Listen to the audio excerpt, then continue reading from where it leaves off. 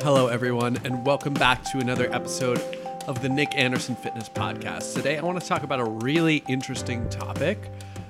I want to talk about what you can eat while in a calorie deficit. And you hear me talk a lot about food freedom and the freedom to eat whatever you want. And there's a lot to be said about that. I think having the ability to eat whatever you want in a calorie deficit is very enticing to a lot of people. Before I really get into that, I want to talk a little bit more about how a calorie deficit works, because I feel like I'm beating a dead horse with this one. But I mean, you could say something 1,000 times and it won't sink in until time number 1001. So the way a calorie deficit works is by eating less calories than your body expends daily. So say that your body expends 2,000 calories a day by just existing, by any movement that you do throughout the day, etc., etc. Eating less than that for your calories will lead to weight loss. That's the way this works, having a negative energy balance, because calorie is really just a unit of measurement for energy, and taking in less energy than your body needs to survive is what's going to burn fat. Now, in theory, if you're putting out 2,000 calories a day and you're eating 1,500 calories a day worth of Big Macs, you will lose body fat. Same can be said if you ate 1,500 calories worth of Brussels sprouts. You will lose body fat. But does that mean you should eat 1,500 calories a day worth of Big Macs or Brussels sprouts? You are going to feel like absolute shit either way, because Big Macs don't have enough nutrients. You're probably gonna be shitting your brains out. Like, make sure you stock up on toilet paper while you're on your McDonald's run. And Brussels sprouts don't have enough nutrients either. So you need to be eating enough nutrients in addition to your calories. Now, what do I mean when I say nutrients? So food it has calorie content, right? That's how much energy is in the food. But there are other things in your food, like vitamins, minerals, micronutrients, etc. So like foods with vitamin A, with potassium, magnesium, etc. Those are going to be important to your physical health to make sure that you're getting enough of those in. Now, for the most part, if you have a regular diet, you are already getting enough of these things in. You don't need, most people don't need to supplement these things. Now, that's not true for everyone. If you get a blood test from your doctor, they might say, oh, you're vitamin A deficient. You need to take a supplement of some kind because you're deficient in some supplement or mineral or whatever. I would not recommend getting any type of vitamin or mineral supplements unless you have heard from a doctor that you need them, because it's also possible to have too much of any given vitamin, mineral, whatever. Now, going back to calories, let's take 100 calories from a Big Mac and 100 calories from Brussels sprouts. Those are both going to contain 100 calories, but the composition of those is going to be much different. Think of it like this, right? A mile is a mile, but it's going to be much more challenging to run a mile uphill on broken glass than it's going to be to run a mile on a flat asphalt road. Both are a mile, but they are massively different. Just like 100 calories worth of Big Mac and 100 calories worth of Brussels sprouts is massively different, because they both have different nutrition profiles.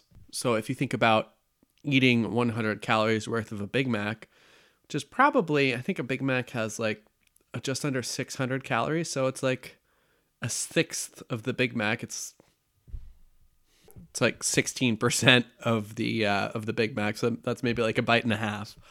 That's not going to fill you up at all.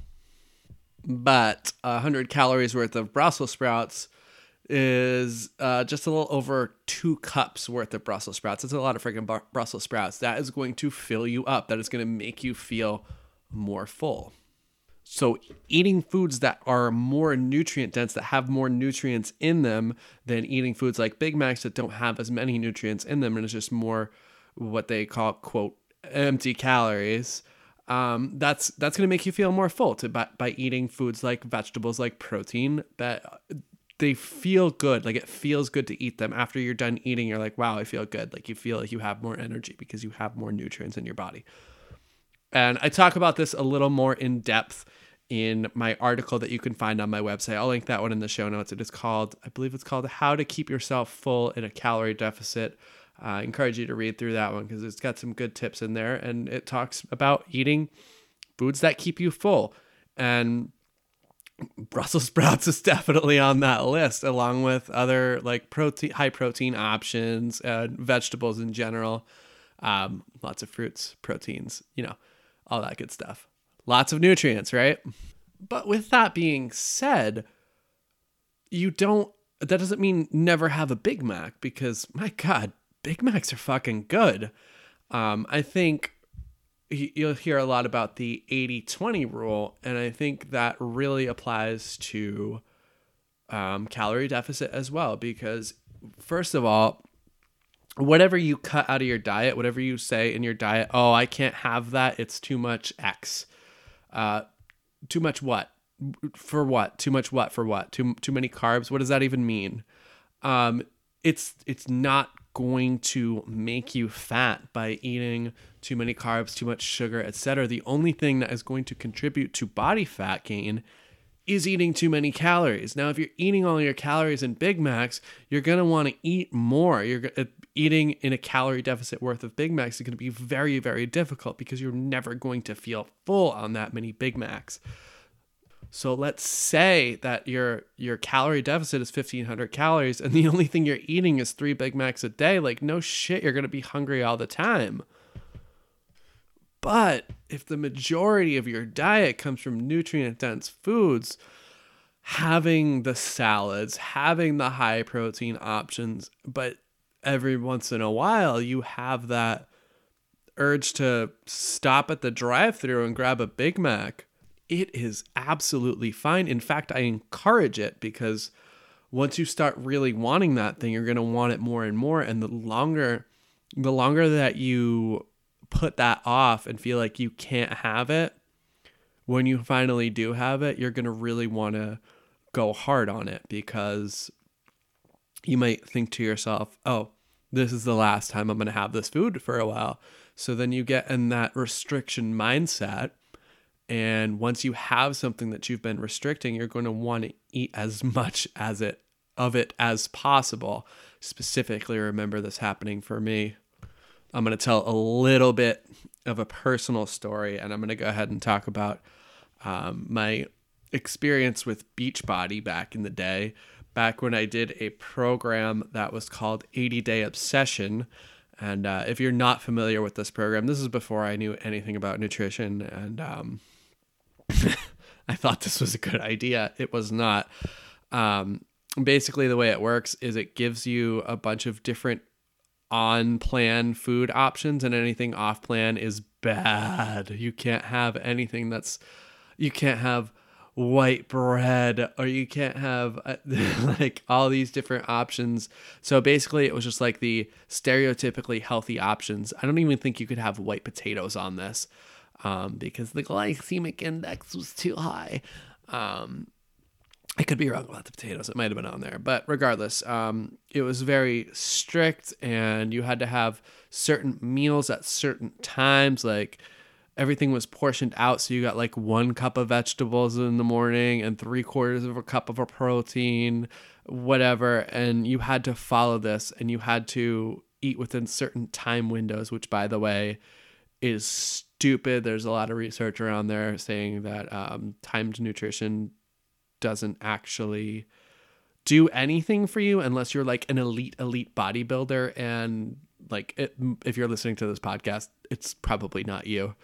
Again, if you want to know more about that, I'll link my article about that in the show notes as well. But Anyway, the day before I was going to do this program, my fiance and I went out to our favorite Chinese restaurant, Asia Grill. It was the last time that we've been because right before we did this, it was right before the pandemic. And our plan was to finish this out and then go to Asia Grill again after. So once the 80 days was, we'd start day, I guess, -1, the day before. We went to Asia Grill. We ate so much food. We had I think I had 2 scorpion bowls all to myself, and I was shit-faced. It was great.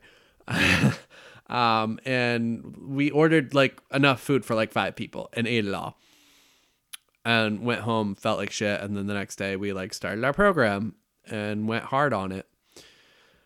And then COVID happened and we couldn't go back again, but we haven't been back since, unfortunately. But really the point I'm trying to make here is that I had that thought. We both had that thought of, this is the last time we're going to have it, so you got to get your most bang for your buck.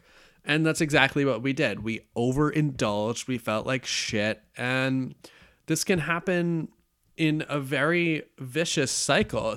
This can happen if you're really restricting hard. This can happen over the course of week to weekend. You restrict really hard during the week, and then on the weekend you do the same thing. You do it every weekend. And I've talked about this on a podcast before too. I'll link that one in the show notes. I can't remember the name of it offhand, but I'll link that one too, just in case you want to hear that too. It's about how to stay on track during the week. I think that's the name of it.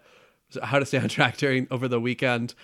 But really the key there is to not restrict. So the more you restrict things, the harder it's going to be to keep control of yourself around your, I guess you'd call them trigger foods, because they're the foods that you are restricting from yourself. So once you see them, you will be very triggered by them because you can't have them. When you were a kid, you were, maybe it was a rainstorm and your parents were like, hey kid, your name is kid in this. Hey kid, don't jump in that puddle. And what's the first thing you want to do is you want to jump in the puddle because you can't. It's kind of human nature to want the things that we can't have.